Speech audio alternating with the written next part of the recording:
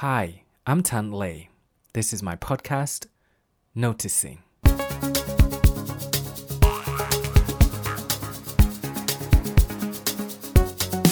I'm here now with my guest, Leo Hirug. How are you, Leo? I'm great, and thanks for having me. Thank you for coming. And how did I do with the surname? Perfect. Really? Much better than most people do, yes. Hirug, yeah. I've never had a problem with going for it in terms of pronunciation, whereas a lot of people kind of hold back. Like, if you're going to do it, you got to go all the way. Yeah, I agree.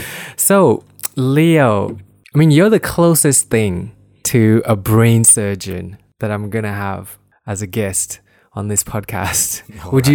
How would you describe yourself, what you do? I guess I describe myself as an experimentalist and scientist being like a particular case of experimentalist, because I experiment with many more things than just science. So, yeah, I'm an experimentalist. Okay.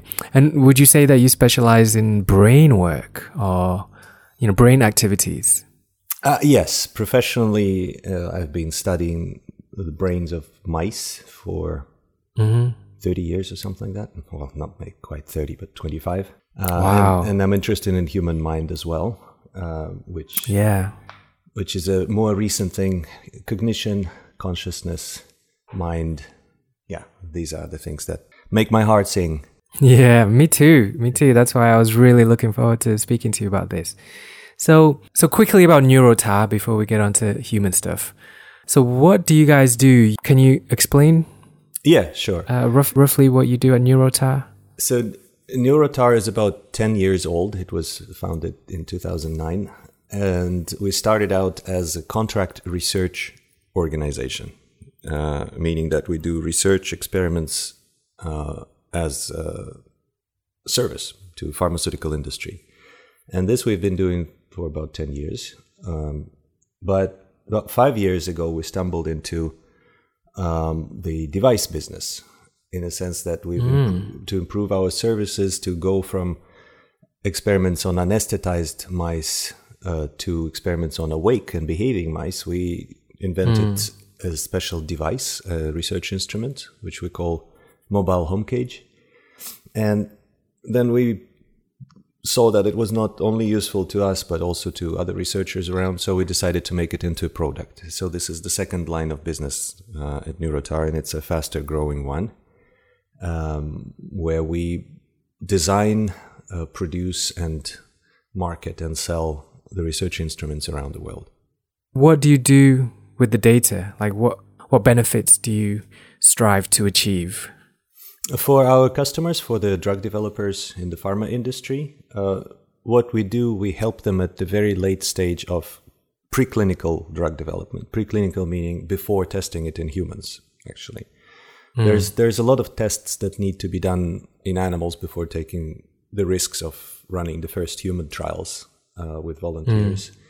And we are pretty much de-risking these steps for our clients by performing the experiments in the most relevant context of a whole animal's brain, rather than in vitro on dissociated cells or brain slices.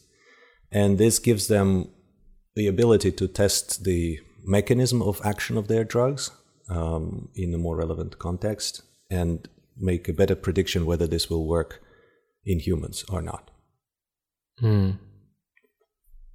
So it's like a money-saving strategy for them, because in our experiments we use only a few animals, because we look into the same animal's brain over and over again. So we don't need to average as many mice in different groups. And we can do these experiments more quickly and more economically, as opposed to the standard approach where you test it on just hundreds of animals at one time point by sacrificing them at different time points after the drug injection, for example. So yeah, it's a small niche that we pretty much carved out for ourselves. We invented this niche, and we still are the only provider in the world who does this kind of experiments for pharma clients. Wow.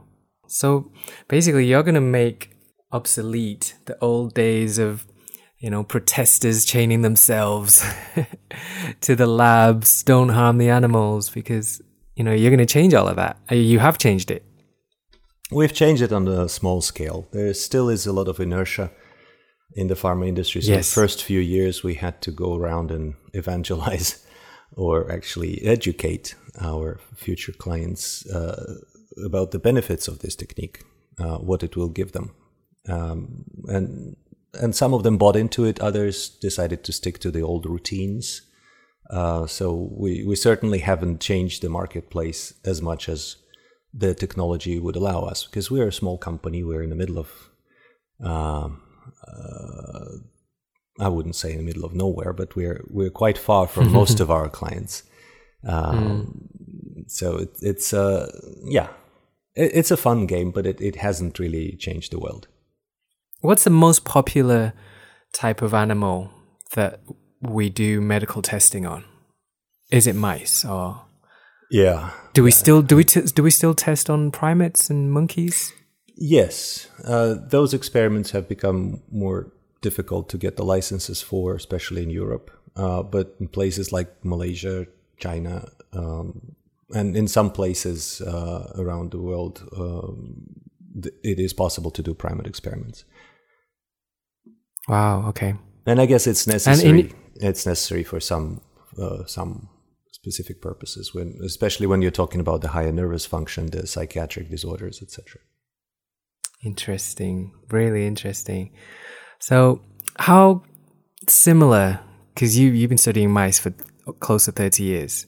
Mm-hmm. So what can you learn about humans from looking at mice? Yeah, that's a question, a good question. You can talk about it for hours, I guess. Yeah.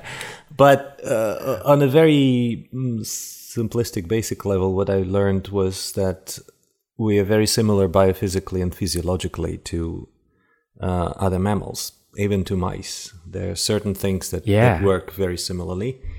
And that's a fun part. It's encouraging in the sense that it satisfies the curiosity of a scientist and also helps develop better drugs to treat human diseases. But on the other hand, it's sort of unsettling and scary a bit to see how similar we are to other animals in many respects. And I don't think it's only physiologically and biophysically or anatomically that we are similar, but also psychologically. Absolutely. There are so many things that we do automatically in a reflective, kind of reflex-based way. And this is what fascinates me in how some people are much more aware and conscious about the way their bodies and their minds work, and they seem to master this process much better. I'm not talking about their digestion or blood flow, heartbeat processes, but their thinking process, their emotional reactions. And others behave more like animals, we would say, in that everything is predetermined by the genes, by the previously acquired reflexes and learned, the instinctive and learned behaviors. And when I look around and I look at myself as well, I just I'm amazed how much of it is going on the background, unconsciously, automatically, in the zombie kind of style. Absolutely. Yeah. So that's what fascinates me. And I think in animals, we can learn a great deal from experiments on animals, not only about their body's reaction and their brain's reaction, but also about their minds, their psychology, their complex behavior and decision-making processes. Of course, they're very different from humans. This is where we differ a lot. We have a language, we have a symbolic system of language and numbers and all sorts of other symbols. We have a capability of thinking in an abstract way, of thinking about thinking and thinking about thinking about thinking. All layers of complexity, which may or may not exist in animals. We just don't know. We don't speak their languages. So this is where it gets really confusing. So some of our clients in the pharmaceutical industry working on psychiatric diseases and psychological mood disorders. And they have a really hard time translating the results of animal experiments into predictable results in human patients, because this is where we differ a lot from other mammals and from other animals, and a higher cognitive function and a higher nervous system function. So yeah, I learned both about similarities and dissimilarities, differences, and both are fascinating to me. Yeah, me too. And the other fascinating thing is, even if we know it, even if we have this information that if this sensory input comes, then I will react this way. Even if you know it, a lot of times we can't stop it. Or we can watch ourselves, going down this path, which we knew we were going to. Do you know what I mean? Yeah, absolutely. Knowing it sometimes isn't enough, but it's a first step. Yes, and this is where I distinguish between knowledge and wisdom. Knowledge is not actionable, wisdom is. And interestingly, when we transform the information from the scattered bits into some organized information and then into knowledge, it still is a long way before it starts affecting our behavior. We can know exactly what we need to do, what we must do, what is good for us, and never do it, because the decisions that we make. That's humanity discribed in one sentence right there. Yes, and this is where all the guilt and fears and dissatisfaction with life come from this cognitive dissonance, from the dissociation. I think Apostle Paul, although I generally don't like the effect that he had on the development of Christianity, but he had some smart things that he wrote in his epistles, and one of them was that I find only the desire to do the right things in me, but the capability of doing it, I don't find it. And that's exactly because the knowledge is useless unless it sort of is condensed down, distilled to actionable wisdom, which people sometimes call gut feeling. Your gut-brain axis is very strong, and it not just affects, but pretty much determines the decisions that you're going to be making, the things that you will like or dislike, the things you will believe or doubt.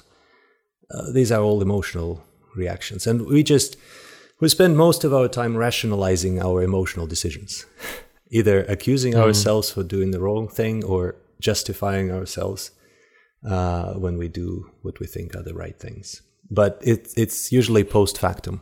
The decision is a snap decision that is made by what we call fast brain or limbic brain. The reptilian brain is also what people call it. Yep, absolutely. So we, at some point in the past, a few eons ago, we were just a regular monkey. We were just regular animals walking the earth. What do you think made us, set us on the path to where we are today? Like, do you think there was something specific? For example, before I give you examples, let me see what you think. So, do you think there was, what separated us from the other chimps? Very good question. A safe answer would be evolution, mutations. This is how evolution works. Sure. Biological evolution, the hereditary, the reproduction-based, slow pace evolution works by introducing mutations to genes through environment, through all sorts of randomness and serendipity. The alpha particles flying through the Earth atmosphere, hitting the genes and creating mutations. That's how evolution moves forward. And that may be something just as simple as that one species, specifically the Homo sapiens, had a specific or particular set of evolutionary or evolution-driving mutations that made our neocortex bigger, more advanced. This is the evolutionary biology point of view. I'm not an evolutionary biologist, but that's how I understand it. There are, of course, other interesting theories like alien invasion, seeding intelligence on Earth, or that, I like Terence McKenna's theory of stoned monkey. Oh, I love Yeah, that. Stoned monkey. That sounds pretty interesting. And this whole thing of And the mushrooms, Terence McKenna, Yeah. So the idea there, for those who haven't heard about it, was that just a tribe of monkeys stumbled into a psychedelic plant or mushroom, and all of a sudden the cognitive abilities and the self-awareness and consciousness about the surrounding world dramatically broadened and deepened in that particular monkey, and then it somehow was able to spread it to or maybe just invite the other members of the tribe to taste it as well, and that's how it all started. Yeah, I completely believe it. Yeah, I'm a subscriber of that because it makes sense. But add to that, obviously that's not the only thing, because I don't think we have the biggest neocortex, do we? I mean, like whales and there's animals with bigger brains. Yes, and there are animals who are smarter than us, from all sorts of different points of view. They can see better, they can think faster, they can react better, they can compute things in a much more complex way than we are. We're just very specialized in one sense, I would say. It's this symbolic, abstract thinking and the language that we have. That's where I was going to go. So, the way I see it, it's the mushrooms which expanded the brain, and then we happen to have just the right vocal cords, the right, makeup physically to create sounds. Like the other animals that you mentioned with bigger brains and faster thinking and better eyesight. If you don't have the vocal cords, there's a certain, you can't communicate. And language, so for me, mushrooms plus language equals rocket ships. Yeah. Could be that, yeah. I don't think it's specifically about the vocal cords. Other animals communicate in very complex ways. They just have a different types of languages. They are not necessarily as binary as ours, because ours really boil down to like elementary symbols, letters of the alphabet, the sounds of specific letters or hieroglyph. So they're very simple symbols. So it's this binarization of the world around us by chopping it into yes and no's, the goods and bads, the light and dark, etc. This is how we think of the world. We think in dichotomies, and I don't think other animals think or perceive the world or contemplate the world in a similar way. They have different ways which we don't comprehend fully. Exactly. So, and many of them have vocal cords. Many of them use their mouths or beaks, other organs to produce sounds, even legs for the insects, etc. And they're complex enough. They can carry a lot of information. It's not specifically about our lips and tongue and the vocal cords. We just use what we have, and the animals use what they have. And we've specialized into the language in the way we know it. We tend to think that this is the most advanced linguistic system in the world. I don't subscribe to this point of view. It's very human-centric. Oh, wow. It's very human-centric. Interesting. And I don't think we're the most intelligent species. I don't think we're the most advanced species. I don't think we are entitled to rule the world the way we are ruling it today and ruining it. So I definitely don't think we're the most intelligent in terms of, I think the way I would describe humans in one sentence is we do things that are bad for us. I mean, that's the way I would describe it universally. What's a human? A human is a creature that does things that's actually bad for it. Yeah. Bad for it in an individual level and on a species level, whereas other species don't. So we're definitely not the most intelligent. But then the bad and good, of course, are context specific, and they are totally relative. They are bad for us at this scale, of scales of individuals and of the society that we know today. But if you zoom out to longer periods of time or to larger spatial dimensions, like the whole Earth or the whole universe or whatever, then you don't see it as bad or good anymore. It's all part of evolution, which is just good. Oh, yeah. That's how things evolve. Sure. But bad for itself, do you think we could say bad for itself? Like humanity does things that's bad for humanity. Humanity's survival. Let's put an actual metric on it. Humanity does things that's bad for its own survival. Humanity as we know it today, right? The biological species that is organized in societies and political systems and all that. Yeah, sure. But again, at a larger scale, every entity has a lifespan. Everything that was, let's say, created or had a beginning must have an end. Like a human organism. If you look at different civilizations, empires, there's a rising, passionate phase, and then there's a plateau, and then there's a decay. Always, like in a human life. So human species, as we know it, might be going through that transition now that we've evolved to the point where we've played a specific role in the bigger picture of evolution. We brought into the world a successor. I believe that what we called artificial intelligence, ironically, is not artificial at all. It's natural as it was always meant to be. Yeah. And it's the next step. How long we coexist with this next best thing or next evolutionary step, we don't know. This is up to us, and this is the playground that I like to entertain myself and spend my lifetime on and my attention on, is to see how we can.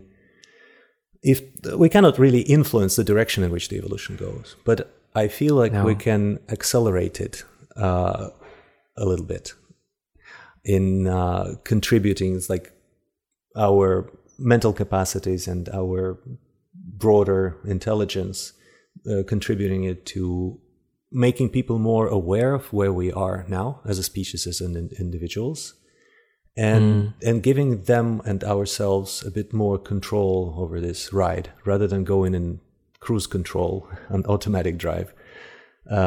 Enjoy some driving, make sure that when you turn the steering wheel, you're actually doing not a suicidal move, but rather you are following the road and exploring new horizons. So this is what drives me today, I would say, is trying to understand how our minds and brains work, try to develop new tools, including technological tools, to feed back the information to help us know ourselves better than others could know us.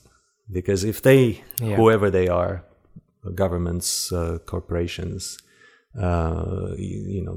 individuals, if they know us better, if they know us better, they can control and manipulate our decisions. And this is not a good life. I think a good life is when you're aware of who you are, what you do, and why. Agreed. And I love what you did before, which is you made me think of something in a different way than I did. You just brought something new to me, which was me saying, we do things that are bad for us. But you put it as we're just moving the way we're supposed to move, and we've brought the successor. So maybe that's our mission. That's our purpose, is to bring AI into existence. Yeah. And I think we'll fuse. I think we'll go along for the ride. Elon Musk is already. What do you think about what Elon Musk is doing with Neuralink? No, I think it's great. This is absolutely a thing to do, and that's kind of experiment on humans that I think is good to do. A true scientific approach is this is maybe I'll say something that most people will disagree upon. But I think a much better scientific approach is the first person perspective rather than the third person. And Western science has been running on the third person perspective for centuries already, ever since the inception in the religious context. It's this object to subject relationship and the Cartesian dichotomy of self and other. This is what lies as a foundation in the Western science. And this is what ruins it, I think, because you cannot fully understand another person by just measuring behavior or brain signals and then averaging it up over larger numbers of people and making some conclusions that, okay, all humans do this or all humans do that. Every life is an individual experiment. It's like a case study that sometimes the clinicians like to publish when they find an interesting patient. They want to tell a story of this patient's disease and the treatment and the outcome in a scientific paper. And they call it N of 1, where N is the number of subjects. N of 1, case study. And I think every human life is like this. You can understand a lot and predict some of future behaviors and decisions by looking at this person's previous history, but not as much by just comparing this person to other people as Western science would do. So, in my opinion, neuroscience should be done on your own brain. This is what I've been trying to do, trying to increase my neuronal plasticity using books, podcasts, training, meditation techniques, some other mind-expanding techniques. And this is what's most fascinating to me in the last year or so. But then, you do that, and then you get some insights. But then as soon as you share it with somebody else, then that becomes third-person communication, doesn't it? Third-person knowledge? It's totally lost in translation. And this is why I think these mindfulness techniques are so useful. It's because you're not instructing another person based on your personal experience, but you're actually giving them the tools to study their own minds, their own behaviors, their own emotions, their own thinking process and decision-making process, so that they are more aware of all the patterns, perhaps pathological patterns of how they keep stepping on the same gravel. Is it gravel or grable? Whatever you step Stepping on the gravel? Step on it and it hits you in the forehead. Yeah, so they can identify these vicious circles in their life and get rid of them by just knowing that, okay, this is what's happening to me. This is how I can avoid falling into the same trap again and again. Man, so true. Okay, so we pretty much covered. Hey, do you want to tell me a little bit about your N of 1 project? Yes, it's not my project, and it was never just my project. I think it started as a brainchild of Kalle Määttä, my good friend, and myself. We have a habit of having long walks together, somewhat inspired by people like Steve Jobs, who also took people for a couple of hours to walk around in California. We walk in Helsinki. It's a great place to walk. Lots of nature, lots of silence, and not so many people around. And good air. And sun in the summer. So yeah, since about maybe May of this year, it's about half a year ago, we've been taking these long walks and just talking. And we came up with this idea that what's different today from a few decades ago or hundreds of years ago is that we have so many ways of capturing the data that we generate, our behavior, our travel trajectories, even biometrics. There are devices that are measuring our heartbeats and can tell us whether we are stressed or relaxed, whether we are aroused and focused or absent-minded, etc. So all these data, they can be captured, and there are big players in the market today that are capturing the data, and they're using these data as a new currency, pretty much. Money is an outgoing currency. It is totally lost its power on the world scale. It's the information, it's the data that drives the world today. So what we concluded from these conversations was that these data, we're pretty much giving them away for free instead of using them for our own benefits. Because when we disseminate the data, when we share them free of charge with big corporations or governments, they get to know us much better than we know ourselves. And this is the balance, the scale that keeps shifting. We keep losing control over our minds and lives and decisions. And the third parties keep gaining more and more control. Of course, all the Cambridge Analytica story, the Trump election, the Brexit, the biggest examples of that. But it's happening in our everyday life with all of us, all the time. So our thought was very simple. We need to capture more of these data, collect them in a secure place, like deposit in a digital bank, so that nobody else can use it against us, use our data against us. And then use the modern analysis methods, the artificial intelligence, the machine learning, to process this data and give it back to the data owners, to the individuals, as a knowledge that will, with time, be transformed into actionable wisdom. And these people will be more aware, more conscious, and they will have a more fulfilled life. That's, in a nutshell, the idea of N of One project. Really interesting. You were talking about now computers collecting our data, right? Governments, organizations, corporations collecting our data. And I suppose, just going back to earlier what you said about how knowledge is useless to us unless, we apply it. But I guess when we're talking about machines, knowledge is extremely useful because machines don't have the lack of motivation to apply it. So if a machine has your data, then you can assume it's being put to use. That's a very good point. I haven't thought of it before. But yes, perhaps in the machines, in the absence of the emotional component, at least, right? In the absence of knowledge about this emotional component, it may be there already. We just don't know. It may be a different kind of emotional intelligence or other sorts of intelligence. But in the absence of that, the machines can act upon knowledge. That's exactly what they do. And this is interesting. That's an evolutionary advantage that the so-called artificial intelligence has upon us. Yes.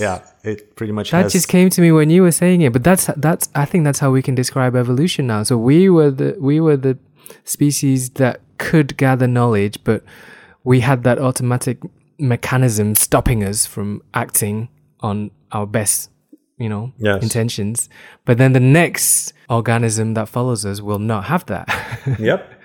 And you can observe a similar trend also in human history, even without the artificial intelligence, in that many of the world leaders who have really changed the world in a good or a bad way, they either had a very good control over their emotional over the way in which emotions affected their rational decision making, or they actually had no morals, or very different kind of morals. Like if you think of paranoids like Hitler or Stalin or other dictators, they had a very screwed up moral system compared to the rest of us.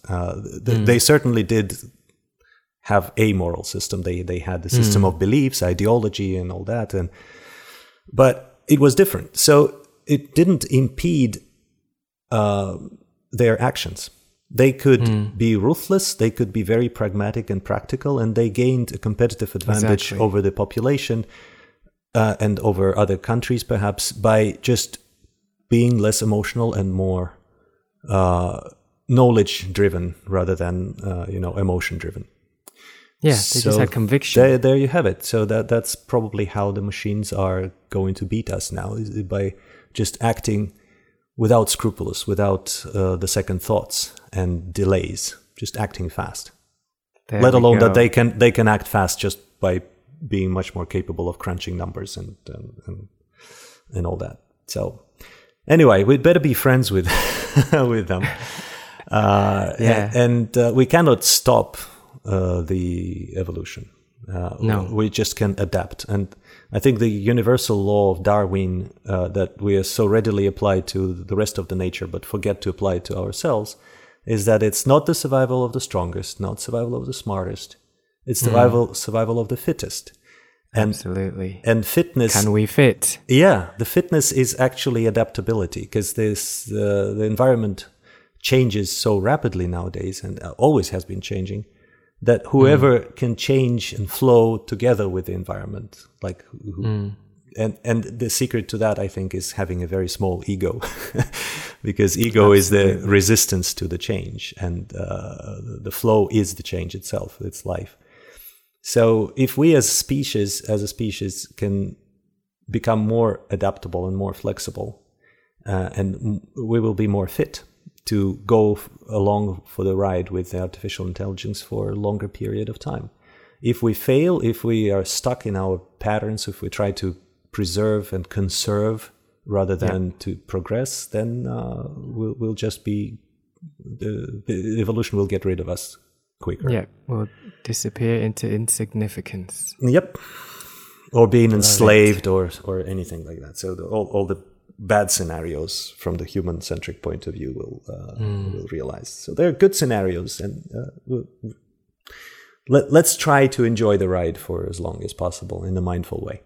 Man, I could talk to you all day, but let's wrap it up here right now. We have to do a sequel to this, because I just thought of a question.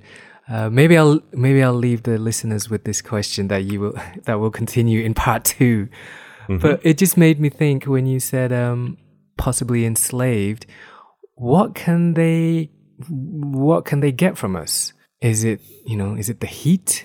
Is it can they use us to power them? But why not wipe us out completely if we're useless? I mean, what use can we serve to the machines as slaves? Yeah, very good question.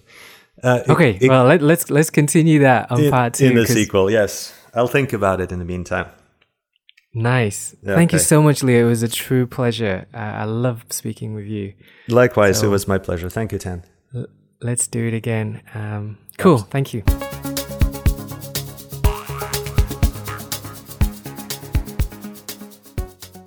All right. Once again, this is me, Tan Lei. Hope you enjoyed this episode. I'm aiming to publish a new episode every week, so please subscribe if you'd like to hear more. Thank you for listening, and hope you can join me again next week.